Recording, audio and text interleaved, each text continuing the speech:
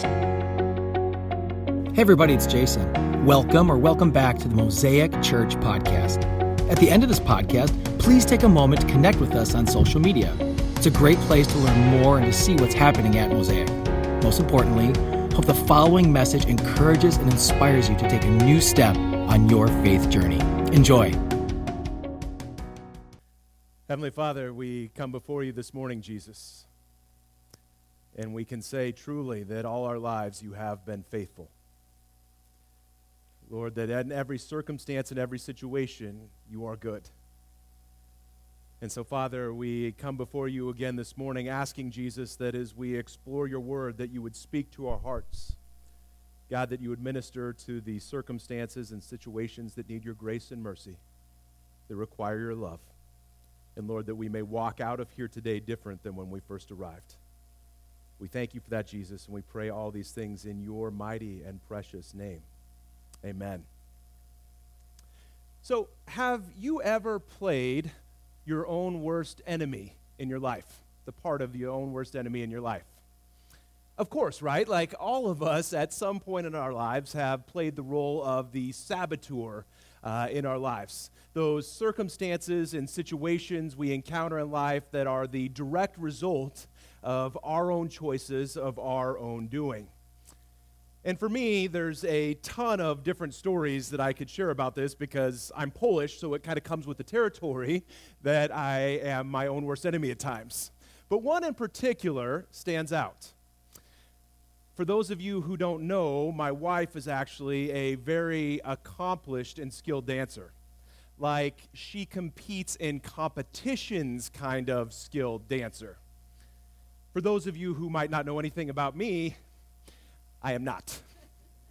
I have two very, very left feet. In fact, somebody told me at one point that I couldn't find a beet in a bucket if my life depended upon it.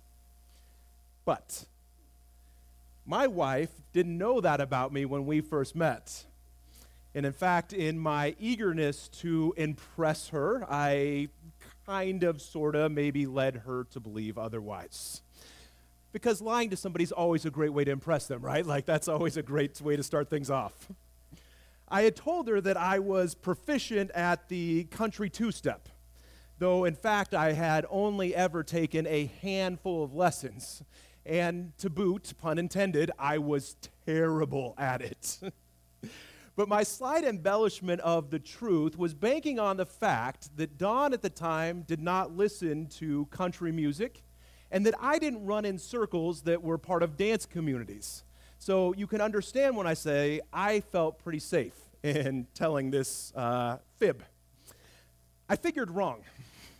As I'm sure you can imagine, my charade came crashing down around me the night that my lovely wife, then girlfriend at that time, invited me out to a New Year's Eve dance. I thought I was safe. It's a New Year's Eve dance. There's probably no country music.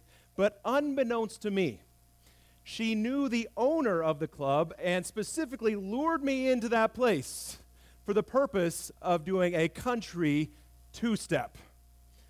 Y'all, I can't tell you the amount of panic and sheer dread that came over my person as I began to hear those first few twangy notes belting out through the speakers, because I knew in that moment I was going to be caught.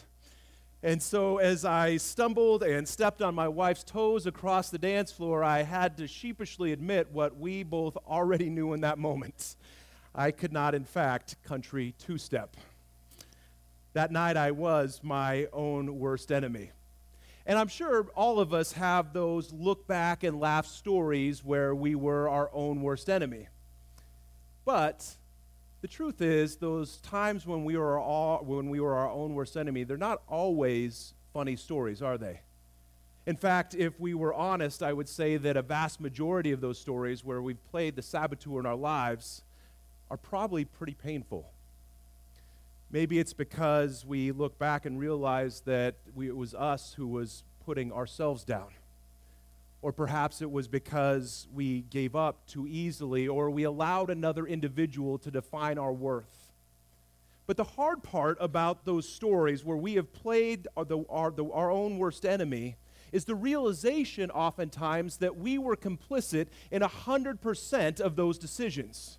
Nobody forced us to do it. We made those decisions all on our own. We were our own worst enemy. And I think one of the areas in our life where we routinely play the part of our own worst enemy is our faith, especially as it relates to this series regarding loving our community. Because I have little doubt about this, that anyone here this morning who would profess to be a follower of Jesus would also profess that they have a desire to lavish the love and care in our community the same way Jesus would if he was walking the streets of Slinger today. However, I can also say that I have little doubt, much like many of the other areas in our lives where we are our own worst enemy, that we all, myself included, engage in activities and actions that sabotage our desire to see God's kingdom come on earth as it is in heaven. And here's what I mean by that. For example, we may say or earnestly desire to fulfill Jesus' command to love our neighbors, but we willingly engage in divisive political rhetoric that divides neighbor against neighbor, friend against friend, and family member against family member. And maybe that's a social media post. Maybe it's a yard in your front sign, sign in your front yard, or perhaps it's even a bumper sticker on the back of your car. But when we choose to engage in this political arenas that push our communities farther apart rather than bringing them together, we are our own worst enemy in those circumstances. Or perhaps as a church or a believer, we would assert our belief in the beauty of God's multi-ethnic community. And yet, on the other side of our lives, we engage in communities with people who only look like I do. And maybe that means we go to neighborhoods. We choose neighborhoods to live in where people look like me. We choose schools for our kids that look like us, or we even worship in churches where everybody has the same skin color that I do.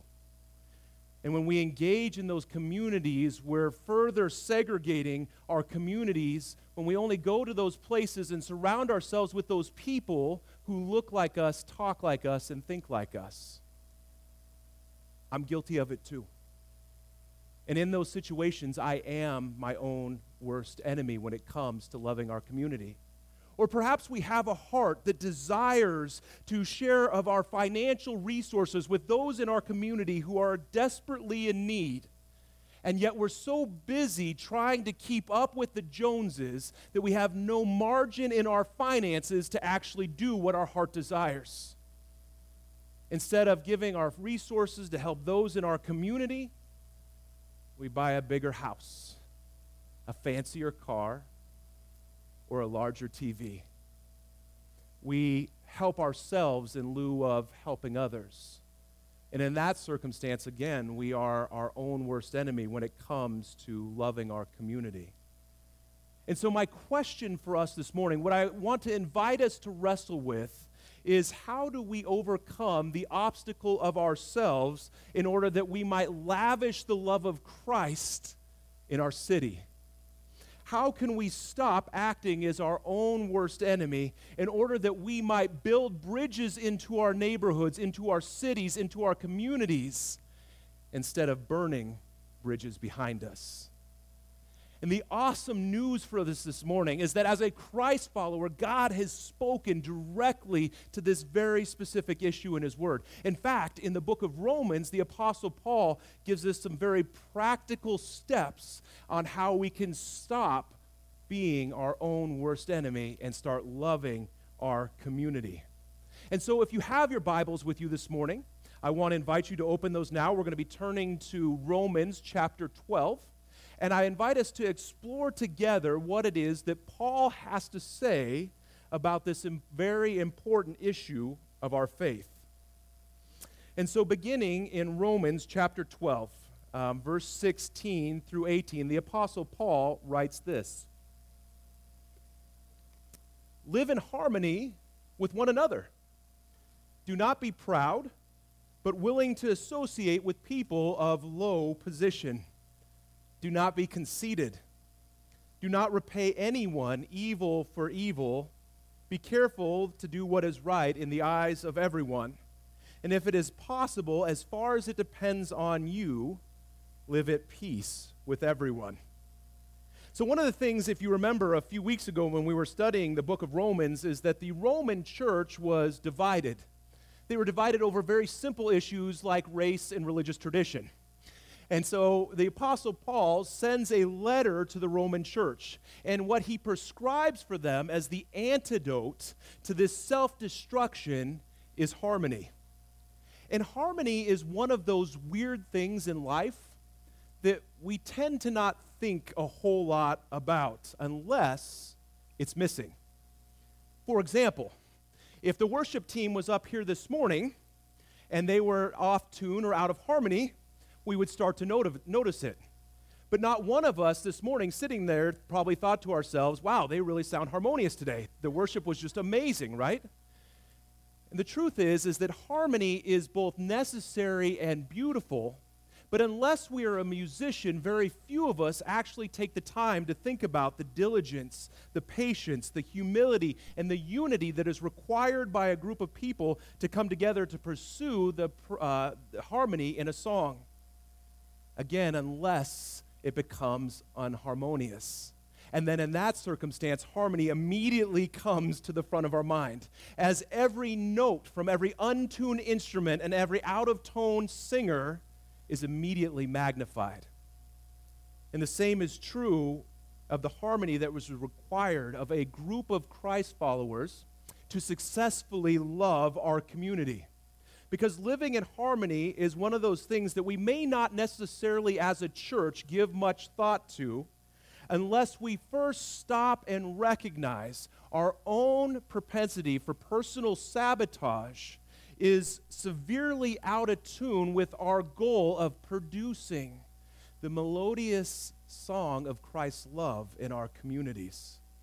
Because when we act as our own worst enemy when it comes to loving our community, we are that offbeat drummer.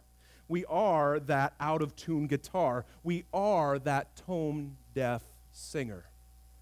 And here's what I know to be true this morning, is that the reason so many of us this morning, friends, myself included, give little thought to the harmony that exists within the church when it comes to loving our community is because many of us have adopted a Western Christian mindset about our faith that places us in the position of a consumer rather than a participant.